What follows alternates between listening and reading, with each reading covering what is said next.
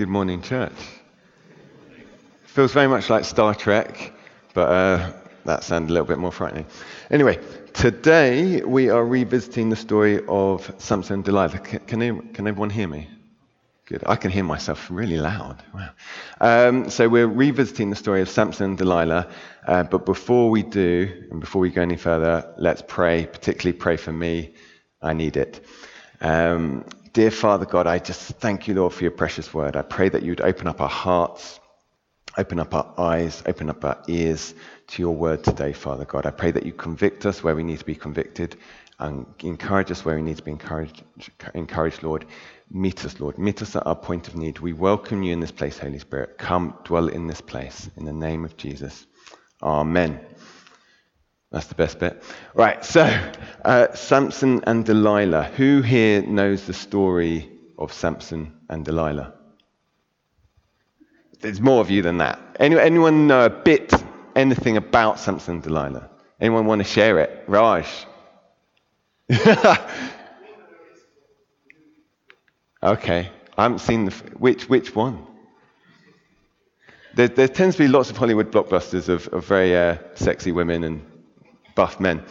But anyway, focus. So the story of Samson and Delilah, I think we all heard those names before.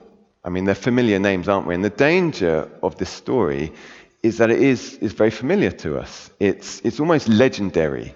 And the danger is that we do not relate it to our own lives, our own experience. Because if truth be told, I think we have so much in common with Samson. Now, let's set this in context. To set this in context, you're going to have to get your Bibles out. We read from Judges 16. Let's go back to Judges 13. This tells you about the birth of Samson. So the context here is that once again, the Israelites have turned their back on God and they've gone their own way. They've done evil in the eyes of the Lord. And as a consequence of that choice of theirs, God allows them to be delivered into the hands of the Philistines for 40 years. But God, in his mercy, doesn't abandon them. He raises up a man who will begin the deliverance of Israel from the hands of the Philistines. And this man will be Samson. So we see in chapter 13 this epic encounter that his parents have with the angel of the Lord. So epic that his parents believe that they have met with God himself. And it's just my personal opinion. I do see this as God the Son. But anyway, just my opinion. So during this encounter, the angel of the Lord declares that they will have a child who is to be a Nazarite. Now, a Nazarite was someone who was to be set apart to God.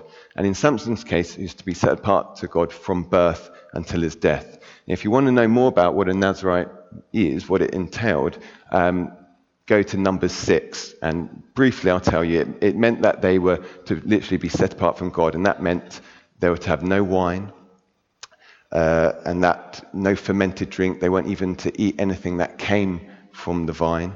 They were not to go near a dead body because it made them ceremonial, you know what I mean, unclean. And probably the one that you remember here the most is that they were to have no razor could be used on their head.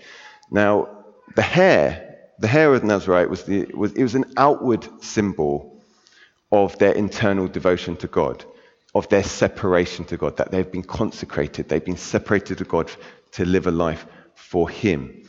Now, so if we read on, we see that they give birth to a son.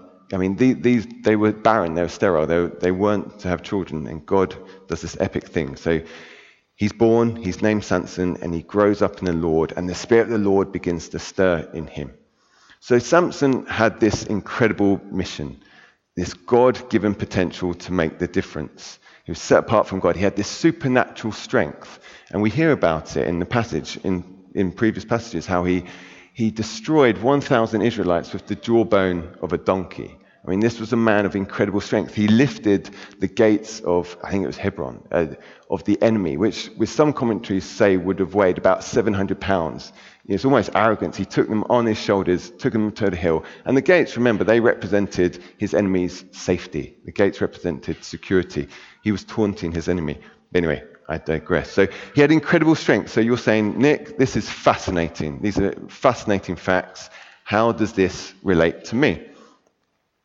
And I think it really does relate to us because we too have been set apart. When I read my Bible, when I pray, I know that I'm a child of God. I've been set apart. It says it throughout the Old Testament and the New Testament. It says that I'm God's workmanship, created in Christ Jesus to do good works, which have been prepared in advance for me to do, which Christ Jesus has prepared in advance for me to do. It says I'm set apart. Another word for set apart is holy. Be holy, for I am holy. We have all, when we've become children of God, we've all got this amazing God-given potential to be a blessing, to make a difference in this world, to bind up the enemy, to destroy the works of the enemy, to reveal his character and nature to this world, to bring heaven, the kingdom of heaven on earth as it is in heaven. So, that's the good bit. Another similarity, unfortunately, that we have with Samson is that we too have weaknesses. This passage that we read dwelt on one of them, his lust. If you read before, you'll see he was very much a man driven by his emotions, driven by lust, pride, anger. So my question to you, what is it that leads you astray from God? What's your weakness? Because another thing that we share with Samson is that we too have an enemy. In Samson's case, there's a very physical presence of the Philistines. These were the enemies of the Israelites. There's also that supernatural enemy that he had.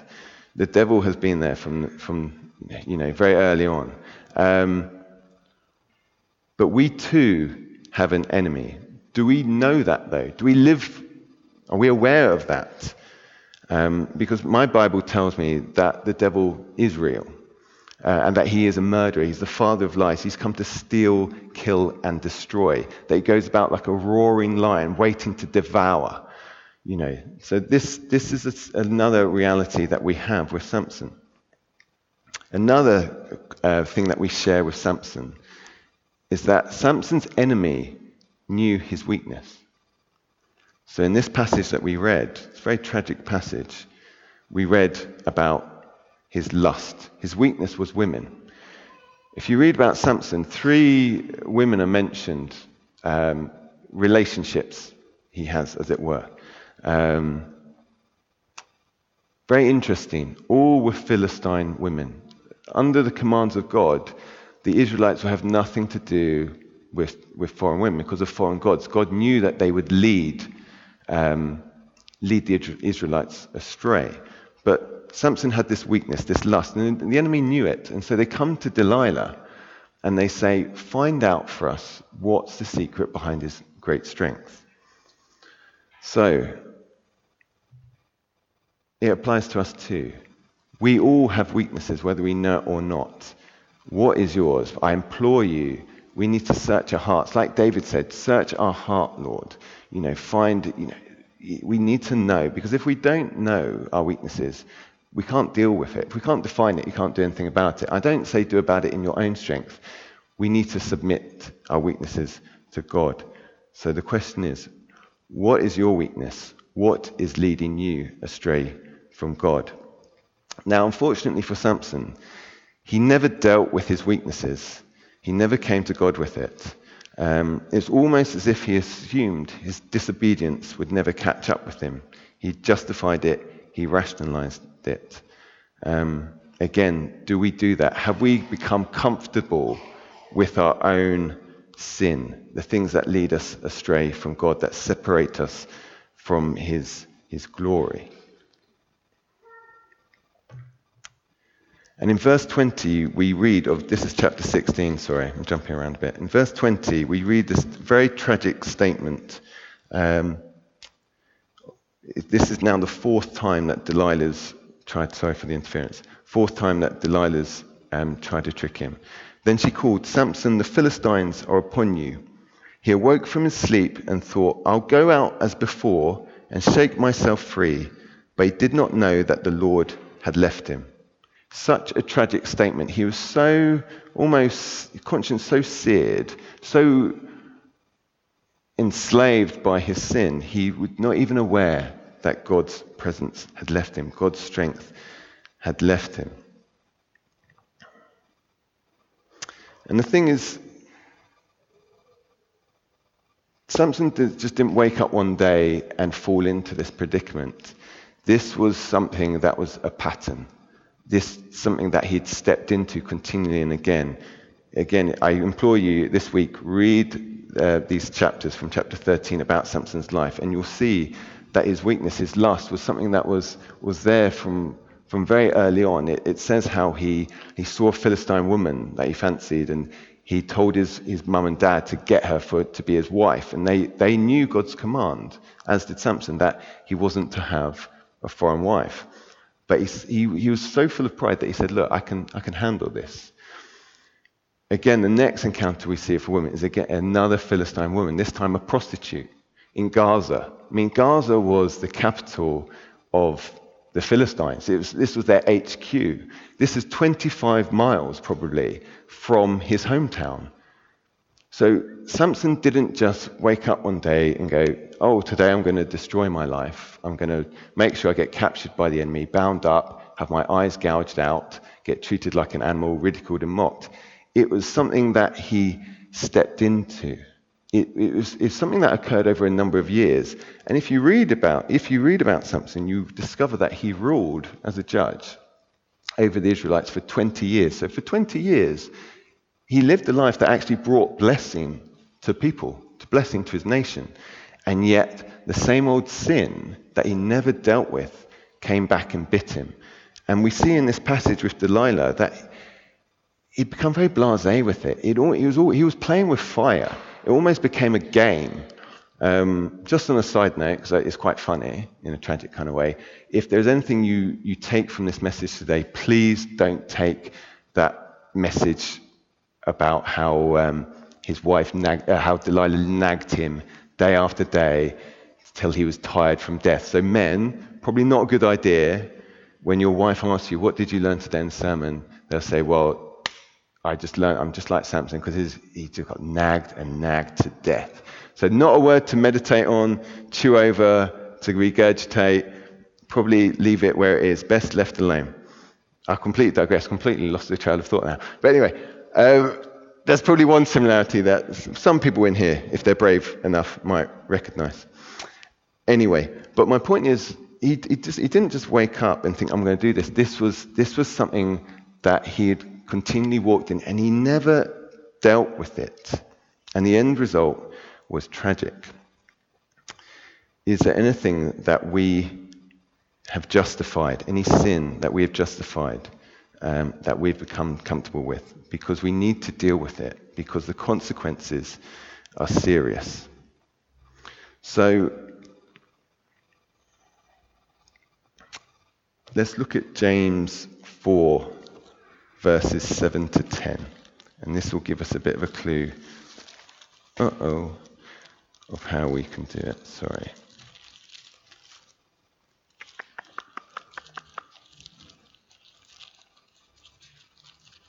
If I was in my small group study right now, I would get out this by saying, anyone who gets there first, please read it for me. Anyone got this verse so far? James 4, verse 7 to 10.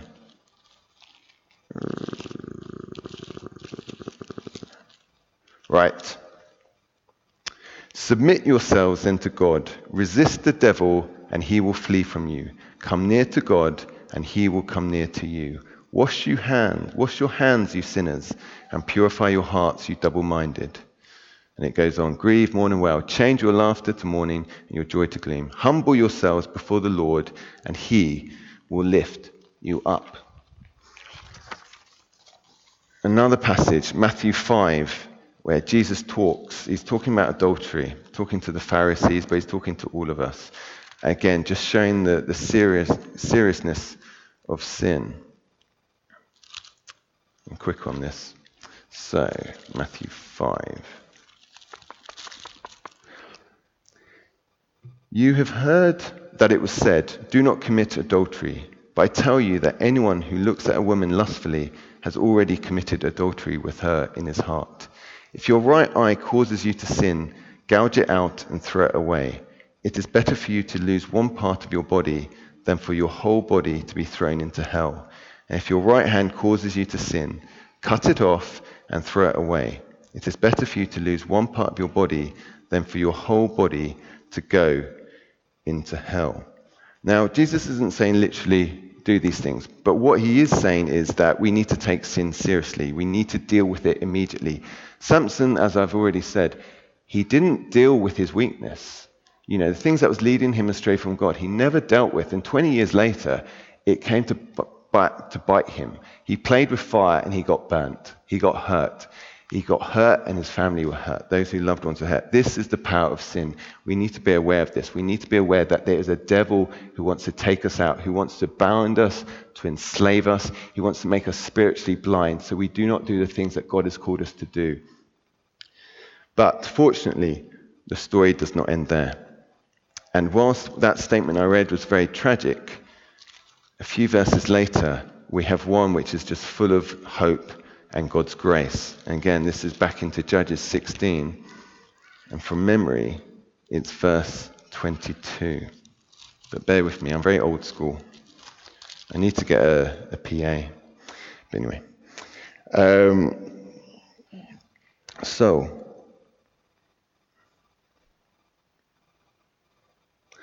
Verse 22. But the hair on his head began to grow again after it had been shaved. To me, it seems like almost like a throwaway line, but the hair on his head began to grow again after it had been shaved. To me, this statement is so full of God's grace. We may feel down and completely out. We may feel completely enslaved and entrapped, but there is hope. There is hope. And this statement is full of it. There is good news. So,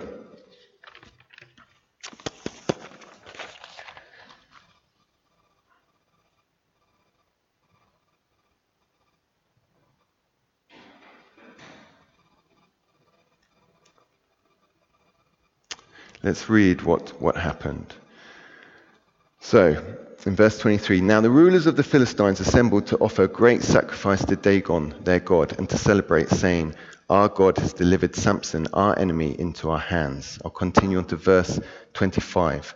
"While they were in high spirits, they shouted, 'Bring out Samson to entertain us.' So they called Samson out of prison, and he performed for them. When they stood him among the pillars, Samson said to the servant who held his hand, 'Put me where I can feel the pillars that support the temple, so that I may lean against them.'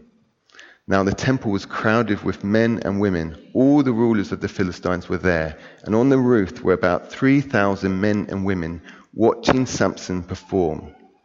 This is the key bit. I mean, it doesn't get any worse really for Samson. He's being ridiculed, mocked, his eyes gouged out. This seems like the very end. But how does Samson respond? Does he become remorseful, or does he do something else? He does something else. "Then Samson prayed to the Lord, 'O sovereign Lord, remember me, O God. Please strengthen me just once more.'" Instead of being remorseful, Samson became repentant. And to repent literally means to turn back. It's like doing completely turn back on yourself, turning away from the things that separate you from God, turning away from sin. And it does a second thing, is turning towards something or someone. It's turning up. It literally means to turn back and up. It's turning towards God. Samson, in his deepest need, he cried out to God, and he found out that God was always there with him. This is amazing news. This should fill us with great hope.